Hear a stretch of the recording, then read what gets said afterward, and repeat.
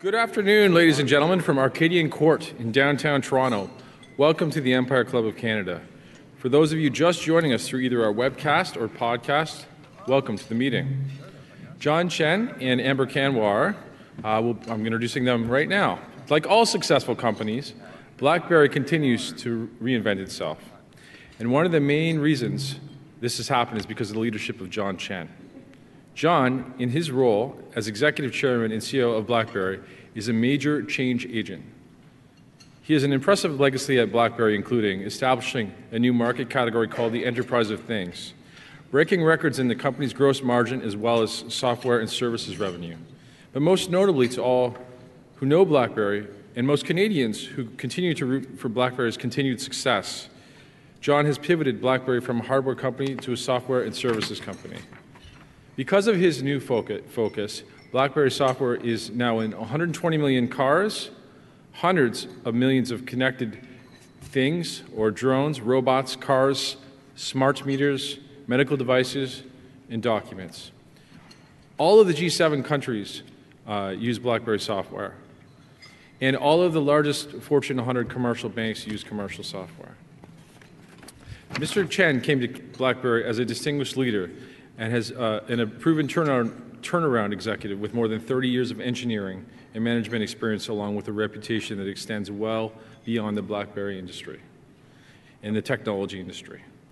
Prior to joining BlackBerry, John served as chairman and CEO of Sybase Incorporated. He reinvented that company too and led it through 55 consecutive quarters of profitability, providing outstanding shareholder returns during his 15-year tenure. In 2017, Ascend Canada named John Executive of the Year for his outstanding contributions to BlackBerry, delivering business results, demonstrating leadership, and being at the forefront of innovation. He is named one of Canada's top 50 most powerful business people by Canadian Business in 2014. A global business leader with a strong interest in policy, John has testified before Congress on U.S.-China trade relations and was appointed by U.S. President George Bush to serve as the President's expert counsel. John is an active philanthropist. His charitable giving is focused on helping children. Amber Kanwar is an expert when it comes to financial markets and disruptive technologies. As a successful host of Business News Network's flagship morning show, Business Day AM, and co-host of CTV's The Disruptors, she has interviewed everyone from CEOs of major companies to startup technology entrepreneurs, fund managers, politicians, and thought leaders. Amber is a relentless digger, always looking for ways to break down complex topics and ideas and making them accessible to anyone who is interested. Amber has a Master's of Journalism degree from Ryerson University and a Bachelor of Management and Organizational Studies degree from University of Western Ontario. So today we're having a special event where Amber and John will be talking to us together on stage. So ladies and gentlemen, please give a warm welcome to John, Chen, and Amber Kanwar. Thank you. Thank you.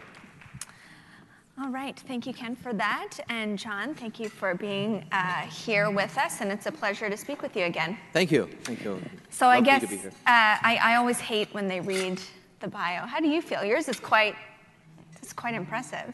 Are you just beaming? On the bio? Yeah. Oh, yes. I think it's missing a bunch of accomplishment, but there could be more. There could always be more. But anyway, in the interest of time, we'll just let it be. One of the things that Ken said about me is that I break down complex things and make them accessible. And it feels like one of the complex things these days is explaining what is BlackBerry? Because it was really easy back in the day. They made smartphones. And now you're going into all these different markets.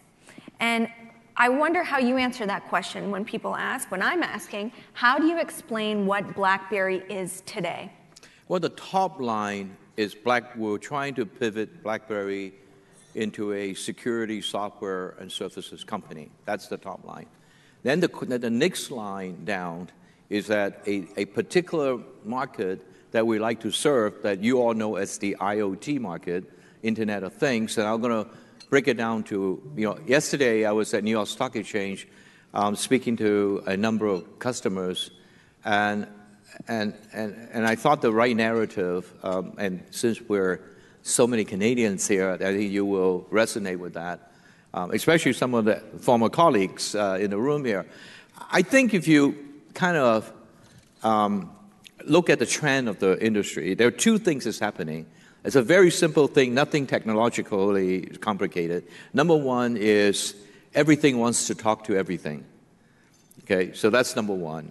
And that created this whole internet of things, but it's just how you talk to each other. And the second thing is, and which is, I know is now a hot topic at Toronto, which is about privacy and security.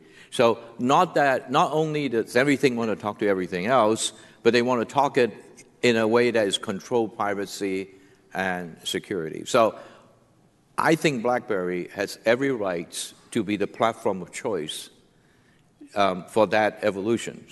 So we want to focus on the communications of that. That's a much longer answer, but it's more of a layman answer than all these buzzwords about technology. It really is about facilitating secure communication between things, and then everything. There's a lot of thinking on it. Now let me spend a minute. I promise you, this is the only commercial that I would do for BlackBerry. I promise you that. The reason why this is important is because you all need to know. Everybody thinks BlackBerry is a handset company. At least in 2007, everybody thinks so. So what is more important about a handset was what drove the handset success. So BlackBerry had invented a number of very significant technology that the world actually, either some was still trying to keep up or trying to get to. Some of them, have benefited from it. One of the technology was this whole wireless infrastructure and communications. Well, guess what? If you want everything to talk to each other, you need that infrastructure and technology. The other one is cryptology. I don't know how many of you know that BlackBerry still owns a company, is still the number one cryptology company in the market called Certicom. It's actually out of Ottawa, and I don't know how many people actually know that. So that's another thing. That provides the security protocol. And most recently, we made an announcement about 2-3 weeks ago in New York about working with another company, actually funded by Mike Lazaridis and built by a lot of the former colleagues of BlackBerry called Icera. And we're attempting to recognize quantum computer hacking. And this is going to be a big deal sometime in the future. But I just want to impress you that we're way ahead of some of the games. And so that's that second thing. So there are a number of inventions that BlackBerry had created to allow these cell phones to talk to each other securely, and you get email everywhere in the world, and you get great coverages in terms of signal coverages and the likes. And then, of course, we should never forget about the keyboard and the thing that never needs any charging. All these technology are useful to what we're talking about here. How does things talk to each other securely? And I really do believe there is no other company today is focusing on that particular problem, nor is there any company have the kind of the birthrights other than BlackBerry that could do this. And so we're very excited about it, but it causes another kind of minor revolution in our company, because we went from building hardware to exporting software, so to speak, and then we went from there to really try to figure out how to build a communication platform. Lots of words. I'll take your free advertising. You can break it down. I'll take your free advertising, but essentially the trend is there. Things are going to be connected, and you're going to want to do that securely. And I think we've seen that. So my question to you is then, why don't you have more customers? What has been the difficulty in translating, if you see that market opportunity, to bigger numbers for BlackBerry. Well, we have 20,000 customers. I don't know what more. I think you want more than that. Well, we do. You want them to pay I don't more? want you to leave the impression that we don't have customers. Yes, yeah. We got 20,000. We are extremely well known in the auto industries. We're 120 million cars using our software today, and they're mostly connected cars, and in the future, a number of autonomous platforms, including ones in China, ones in Japan, ones in Germany, one in the United States, and so forth. So I think the future will continue to be a dominant player in that. We're very strong in governments. I just wish the Canadian government would buy more. This is a budgetary thing. But we're very strong in government. That's just like in Washington, D.C., we got 4 million people, civilian and military people connected to our system, and we manage crisis management. Just in the Department of Defense was 2.3 million. That included basically most of all the armed forces that you could think of. So, these are not publicized facts, but it's not a secret either. I used it with customer. So we have pretty good customer base. Now, I guess what I'm asking is, why isn't the growth exploding? Because the growth in connected things is exploding, and it feels like the need for security is getting more and more real every day. So why isn't the growth exploding? Is it because the technology is growing, but it's not there yet, and there are bugs to work out, or because we talk a lot about security, but people aren't willing to pay up for it?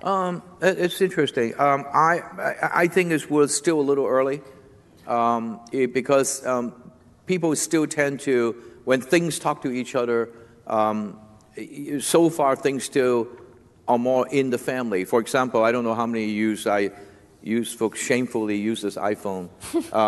And, AirDrop is not exactly connecting with Samsung or BlackBerry device.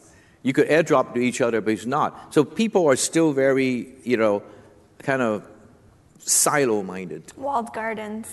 Yes, walled garden. Good point. And so we are looking for a different trend.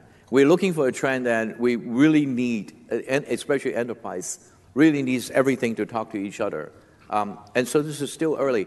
But judging from the speed of things that could connect, that are being created every day, it will come soon. So it's a forthcoming thing. Let's talk about cars, because you mentioned how prevalent you are there. You're in the cars, and I think you're trying to get more out of, what is it? Is it $10 per car, roughly? Yes, 10, for BlackBerry technology, and you'd like to be $20 per car or higher. How do you get there, and how do you compete with the people that are already in the car? Are you doing something different than the other technology that's in there? Okay, so currently, so-called the average per user is somewhere sitting about $3 to $5. This BlackBerry acquired a company called QNX in Ottawa from Harman. Harman now belongs to Samsung, but it's a tier 1 company. What are the tier 1 company? They build components for car manufacturers, loosely called as OEM. Right? So, BMW will say to Bosch or Harman to say, okay, I need a dashboard. So here's the spec of the dashboard. Then these people go build this dashboard, and in there they will insert QNX code. Why is that? Because QNX is the only safety-certified operating systems in the market. So this is why everybody uses QNX, and especially in more the safety and mission-critical area. So the company, when I first joined, we're very focused on taking this piece of code and put it in the cell phone. And actually, many of you have touched that cell phone called BB10, and so you have the Q10, Z10, Z30, Classic, Passport. Those are all BB10 devices. In there is one of the world's safest operating systems. That is. So when the crew came and take a look at the strategy and said, well, the cell phone has limited market appeal. A bigger market will be in this whole new transportation movement, which is connected cars and autonomous-driven cars. So we start working on there. But we still very much focus on something called the infotainment systems. This is the system that control, your CD and your maps and all these little things. And, that it's been growing quite well. It's still growing. We still have a growth last quarter, but it's not a high growth area. And in addition to that, there's some really, qualified competition because this doesn't really highlight safety. So the strategy that we had 3 years ago was starting to create safety components. When you said all these other things, these are telematic systems and over-the-air, vehicle-to-vehicle communications, and so the list goes on. Virtual cockpit and all that, and so they're more towards mission critical and safety. And we also created something called a hypervisor, which is important for the future. So with that, since we charge by components, this is how we're going to move the so-called ARPU from maybe $3 to $5 that's declining to more like $10, $15, $20. And in addition to that, we have a long list of plans to create services. Think about, how do you know the car is not hacked, and who manages all that safety and, all that. We would like to be part of that. And so there are a lot of opportunities yet to be executed. What you just described is really fascinating. You had this technology, and then as you came in, you're deciding, well, it doesn't really apply to this market, or it applies to a market that's dying smartphones for BlackBerry.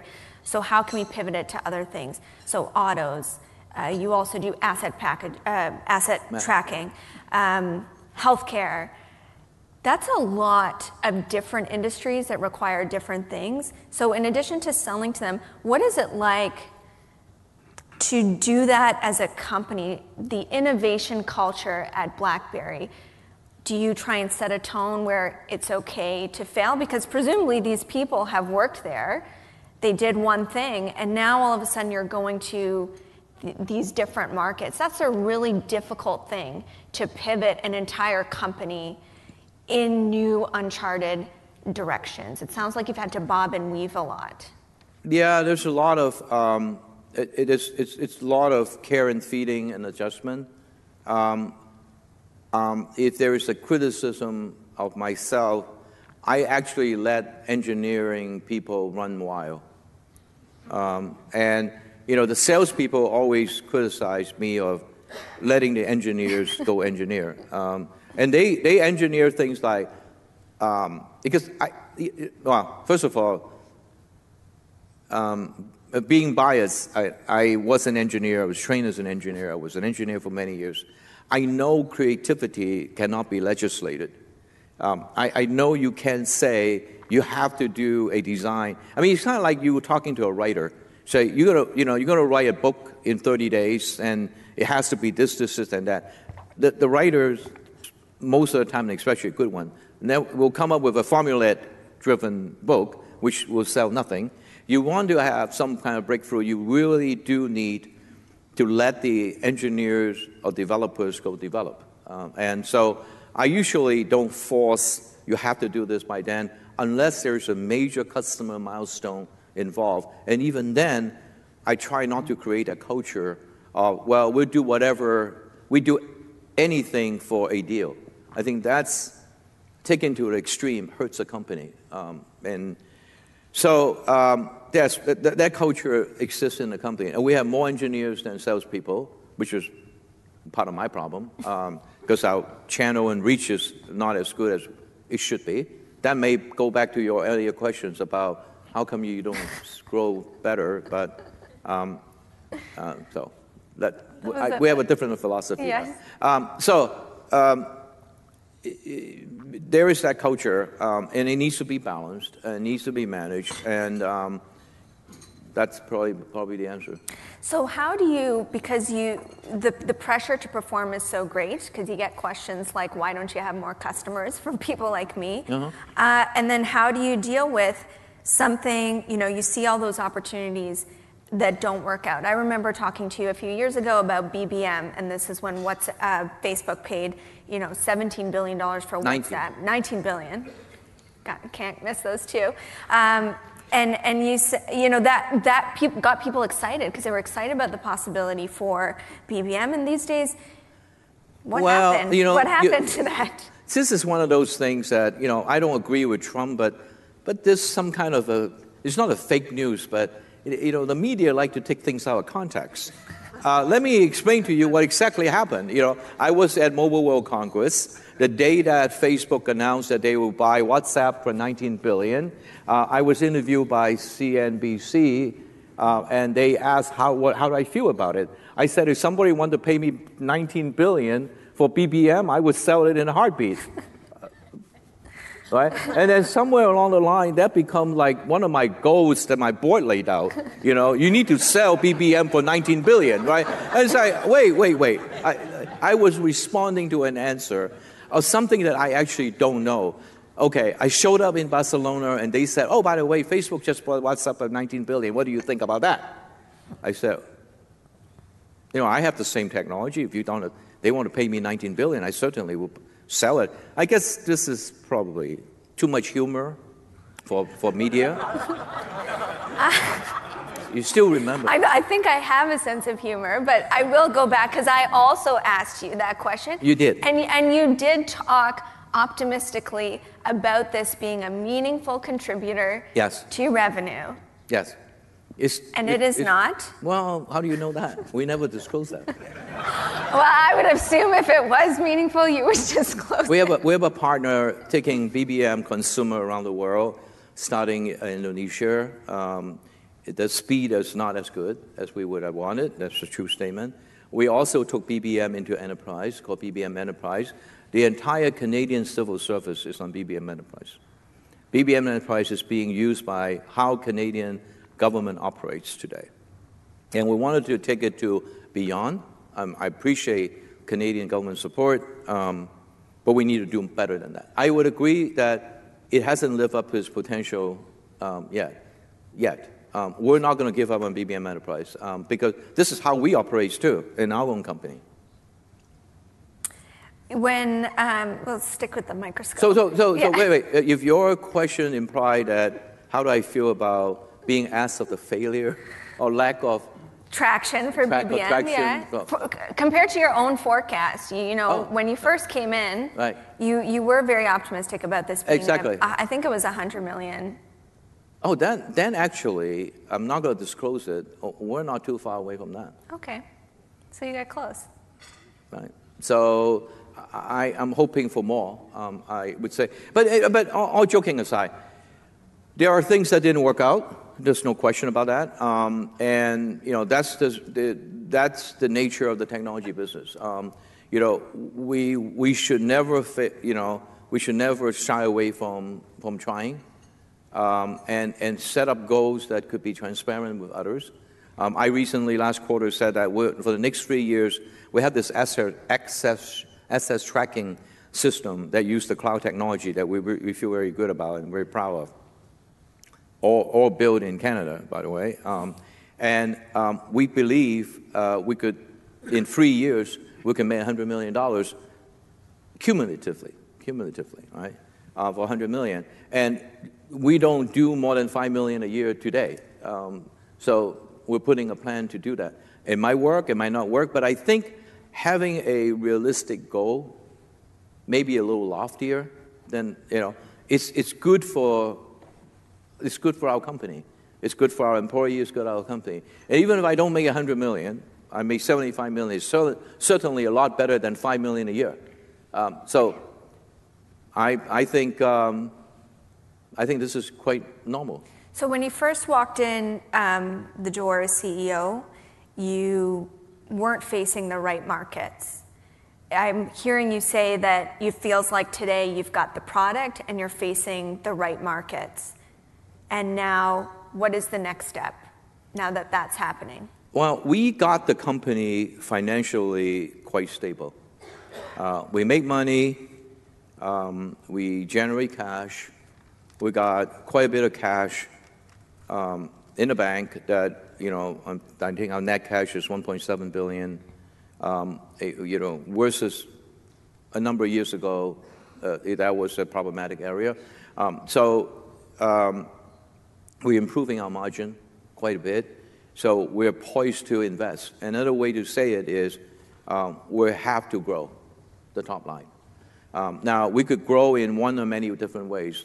We could grow by organically creating, like, for example, get into, in addition to getting into automobile, get into the drones, for example. Or, we're building some, one project or we're toying with is maybe you SS track air cargo. Air Canada is one of the largest air, cargo transportation vendor. So those things could be, we're focusing on doing some of those stuff. So this is organically. So invest in our own technology and grow into a different vertical. The inorganic is, given the amount of money that we have, although the stock market is a little crazy in terms of multiples, we will do some reasonably significant investment. In public market companies? Well, in public or private, but the multiple, for those of you in the room, in a financial market, if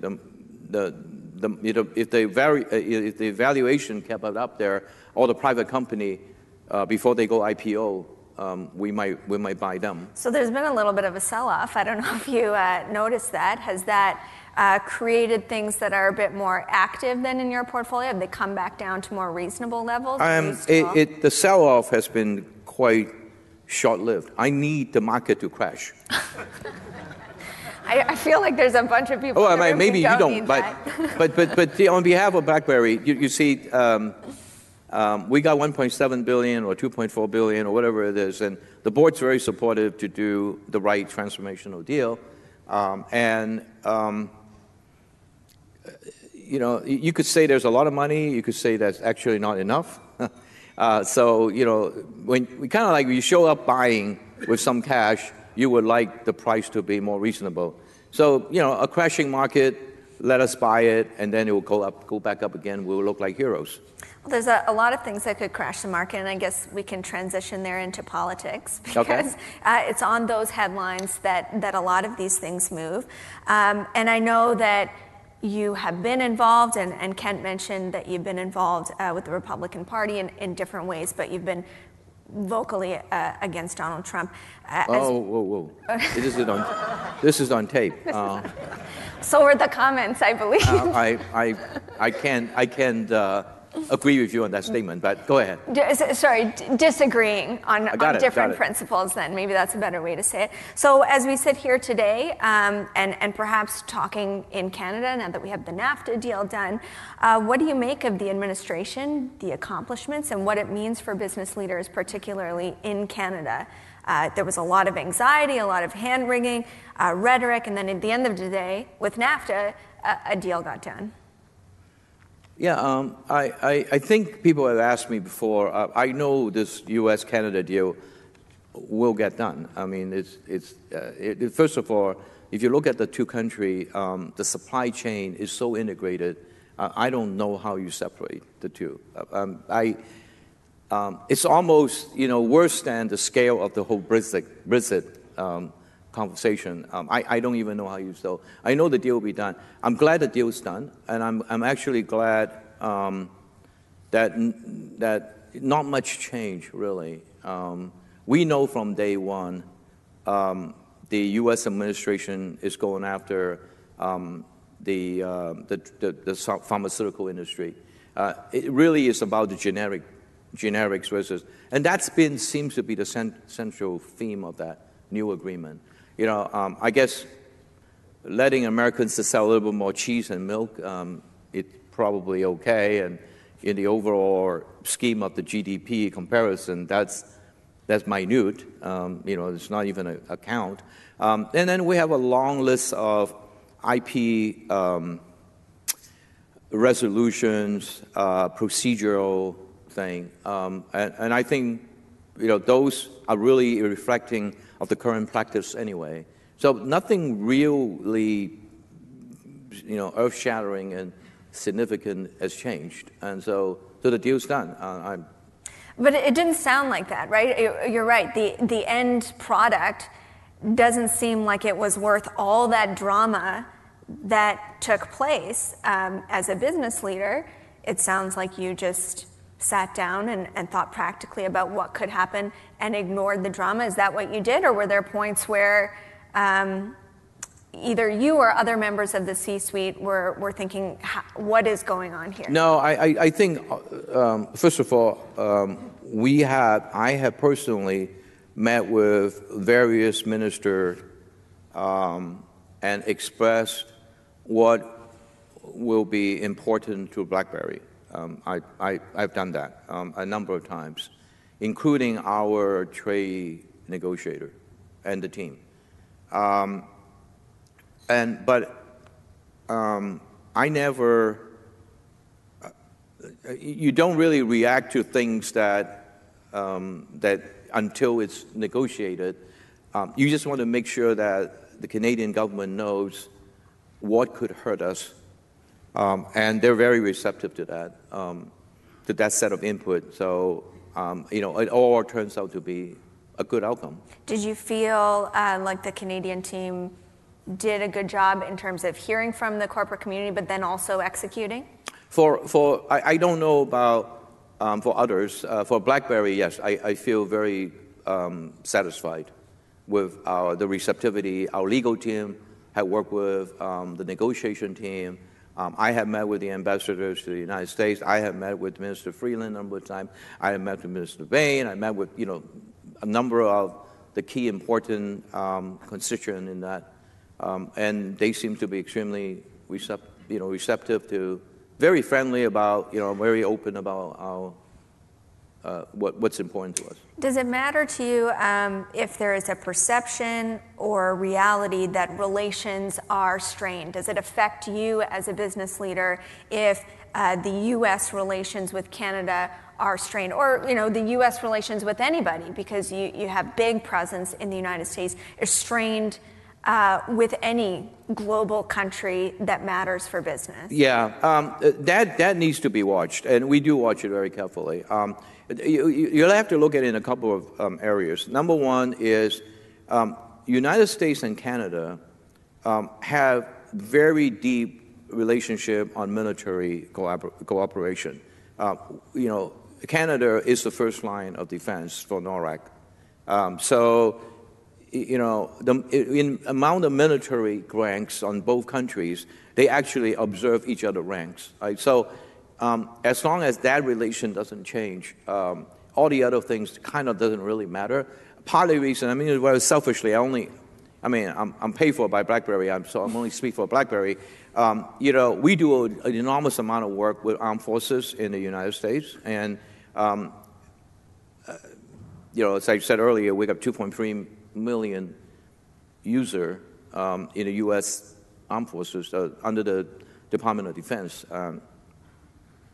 To us, that relationship being looked at as friends rather than foe is of ultimate importance to us, and I can't stress the more important that. Second level is the whole Five Eyes country. This is one of the reasons why, despite the fact that China is a huge market, we don't do a lot in China other than autos, because we're very sensitive to not violating or creating distrust or concern from the Five Eyes country, which are Australia, New Zealand, UK, Canada, and United States. But those are our major market. Federal. So those are the second thing. And then they'll have the G15 or the G20. So you could probably figure out why I left out 5. But so that's also extremely important. So when we do our kind of go-to-market mapping and where resources is, and those are the important consideration. You mentioned China, and that's an interesting area. It's also very topical. So it's a huge market. Everybody is salivating at the opportunity to be there. But you said there are some compromises that we won't make. And just recently, Google, well, whether they wanted to admit it or not, there was some sort of search engine project for China. And previously, they were very almost took a moral stance against going in there because of surveillance and things like that. What is BlackBerry's stance and approach to those kind of things, operating in any country where a state would want access to the content that people are using, whether it's enterprise or consumer? Okay, good question. I can't speak for Google. I don't work there. I could speak for BlackBerry. From day one, before my time, and since I came, I took a very strong review and interest in this because I knew this is going to be more and more of an important issues. And a couple of things you need to know. We have always been an observer of something called the lawful access.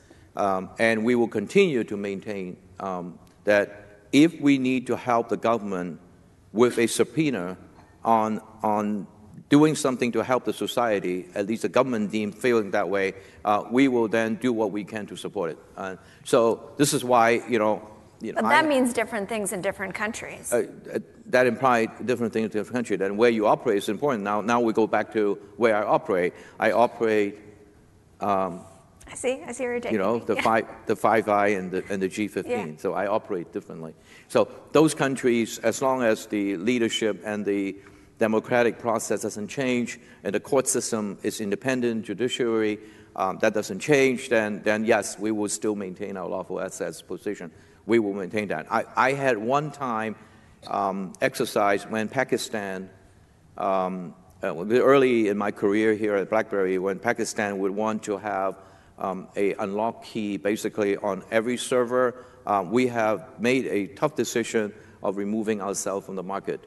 We fortunately, at the very last minute, between the Pakistan communication authorities and our company, we reached on a lawful access consensus.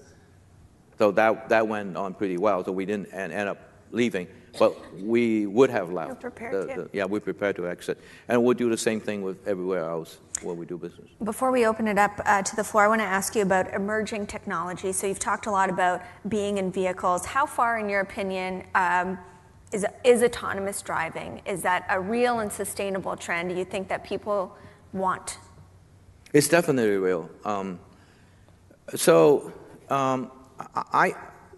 I think everybody home into the technology. The technology could be here. Is it 100%? No. But it will save life. And so even in today's technology, the cost of manufacturing may be higher than most people would like to pay, but most likely that's going to find itself into more commercial. For example, autonomous truck. Okay, and there's a hard time finding truck drivers, high cost of truck, and so maybe it's more commercial driven in the beginning, and then more consumer driven. But the issue is not technology. It's not even about cost. The issue about policy, and I really believe the policy and governments around the world, and even in Canada and the United States, have definitely fell behind the technology trend. You could talk about this area. So, for example, when you put a car out autonomously, the definition of safety is important. Who managed that safety? And by the way, today you and I pay for car insurance. So when we have an accident in an autonomous vehicle, you haven't done anything. Even if you're drinking like a horse, you still haven't done anything yourself. Who's supposed to bear the liability? I don't think the government has defined that. And I would say, if I said none of us should pay for insurance, and nobody should, I think the insurance, I don't know how many people here from the insurance industry will go crazy because, they rely on our paying our premium. And so there's a whole bunch of social changes and policy changes needed. I know one of the things that, Toronto is dealing with is this whole area about privacy and this smart city that Google likes to donate to the Canadians. You know, anything that's free has a problem. But, you know, that's a different issue. And I know our founder, former CEO, had made some very strong comments on paper.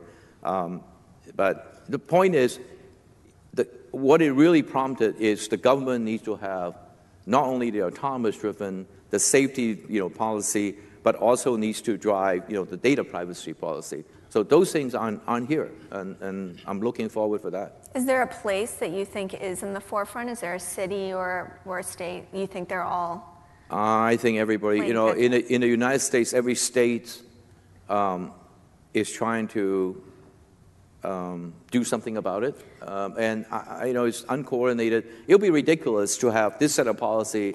You know, think about my car. It's being driven autonomously. You know, it leaves California and gets to Arizona and stopped because you're not allowed on certain thing. I mean, this is ridiculous. I mean, anyway, nobody is ahead. I always ask policymaker, the autonomous vehicle could be a great possibility.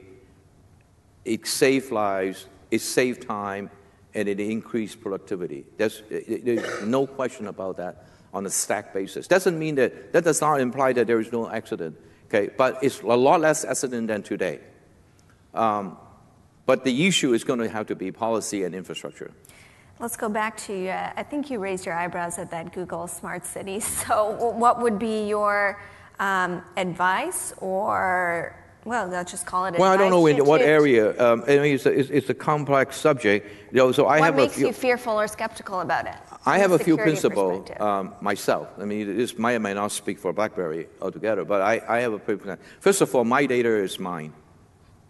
And I don't mind trading you. If you want me to trade for free services, like, you know, you want me to give up my location for Uber, okay, I have to make that decision myself.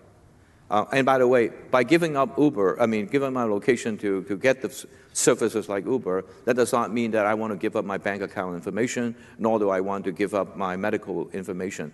I think this is one of those things that I've seen arguments on both sides. I read it. I think you need to talk more substantive rather than big picture. Oh, I will never use your data. Well, that's complete fiction.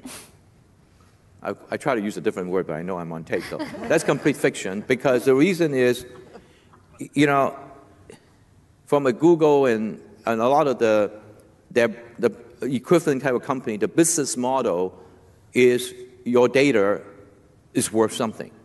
So you are the product.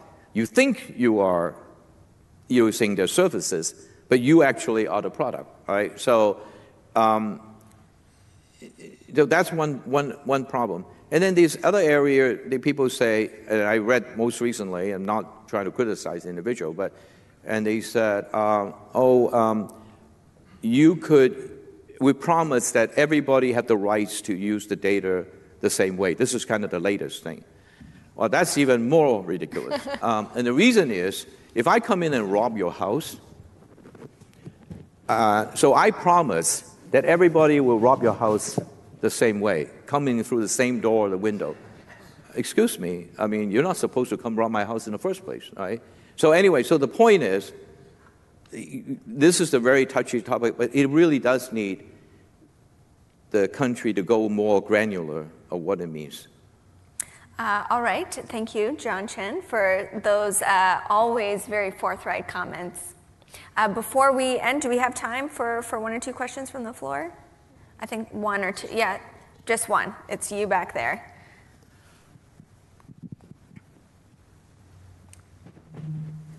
John, curious as your thoughts. Obviously, this is on Huawei and its network equipment in the Canadian 5G deployment. Obviously, the U.S. bipartisan Senate, and maybe the only bipartisan thing they've done, has encouraged Canada to not let Huawei in. To you, does that read like a legitimate threat to Canadian data security, or is it protectionism? I actually don't know the answer to your question. There was this whole article about microchip in some of those servers that, this is beyond the Huawei conversation, that the Chinese made that was somehow found its way in the Amazon infrastructure and a number of different infrastructure and Apple infrastructure, and then they deny that.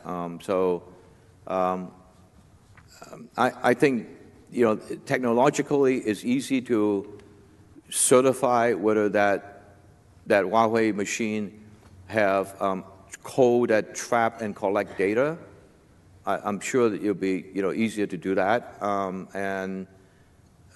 So without knowing that, it could be more political than otherwise, in my opinion. But I think Huawei needs to step up and somehow, just like when the Chinese thought or accused many years ago that Microsoft had traps in the code, and what Bill Gates did was he threw over there and said, "I'll show you my entire code."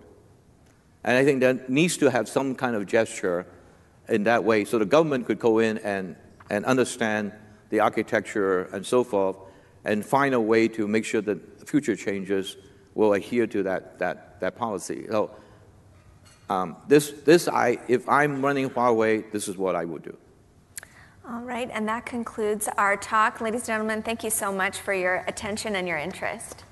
Thank you.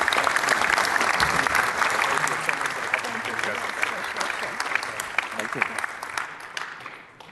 I'd like to invite up Michael Van Solen, the third Vice President of the Empire Club, to give the thank you to our speakers.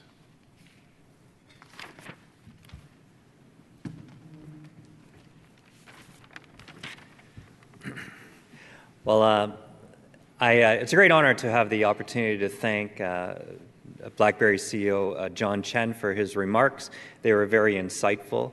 Of course, for all of us in the room, we recognize that BlackBerry is such an iconic brand. And I think for Canadians, maybe more than others, we hold it kind of closer in our mind, and it means something, of greater depth to each of us. We remember, I suppose, many of us in this room, the first time we got a BlackBerry device, and how much that changed our lives, how we felt untied to our desk, and I think immediately realized that it was going to change how we communicate with each other, how we access information, and just how go about our daily lives. And it's the fact that BlackBerry did bring the smartphone in the way it did and pioneered it, that has made the company such an icon that it is today. It was actually over Thanksgiving weekend. I have a bunch of family in the Guelph, Elora area that and we went down to St. Jacob's Market, and I kind of had a chance to kind of tootle around a bit. And I saw the BlackBerry campus again, which had been quite a while since I'd been there. And I realized, I was reminded of how big it was. And I thought of all the smart minds that have gone through there, that work there today. I thought of the engineers running wild. No, that's your words. And I realized how important that BlackBerry has really been to making Canada the tech hub and the tech center it is today. I don't think Montreal or Toronto or Ottawa or Waterloo would be quite what they were if it wasn't for that pioneering work that BlackBerry first did. And then in listening to you, of course, today, I realized that probably your bigger pioneering days are yet ahead. And I think BlackBerry is continuing to have a huge impact in the tech culture in this country. As a company, it's growing, moving into areas that go well beyond what I would have ever imagined when I first held that BlackBerry Bold in my hand. So we really appreciate that. The work you're doing with QNX in the cars, trying to figure out quantum computing and hacking. I really think BlackBerry continues to be a leader and a real, for Canada, I think it's still a flagship brand that we're very, very proud of. So while the BlackBerry phone seemed revolutionary, a few years ago, today my car talking to my refrigerator, I suppose, is equally impressive. So to Amber, Kanwar for hosting, and to John Chen on behalf of the Empire Club of Canada, thanks so much for coming out today.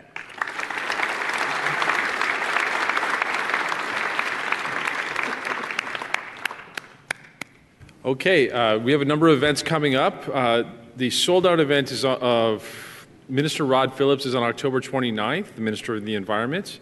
We also we just launched an event yesterday. Minister Peter Bethenfalvy President of the Treasury Board, and that's on November 7th. So tickets are going fast for that one, but if you'd like to come back, we'd love to have you. So thank you, everyone, for coming today and for making this event possible. Thanks again to our sponsors, and this meeting is now adjourned. Thank you.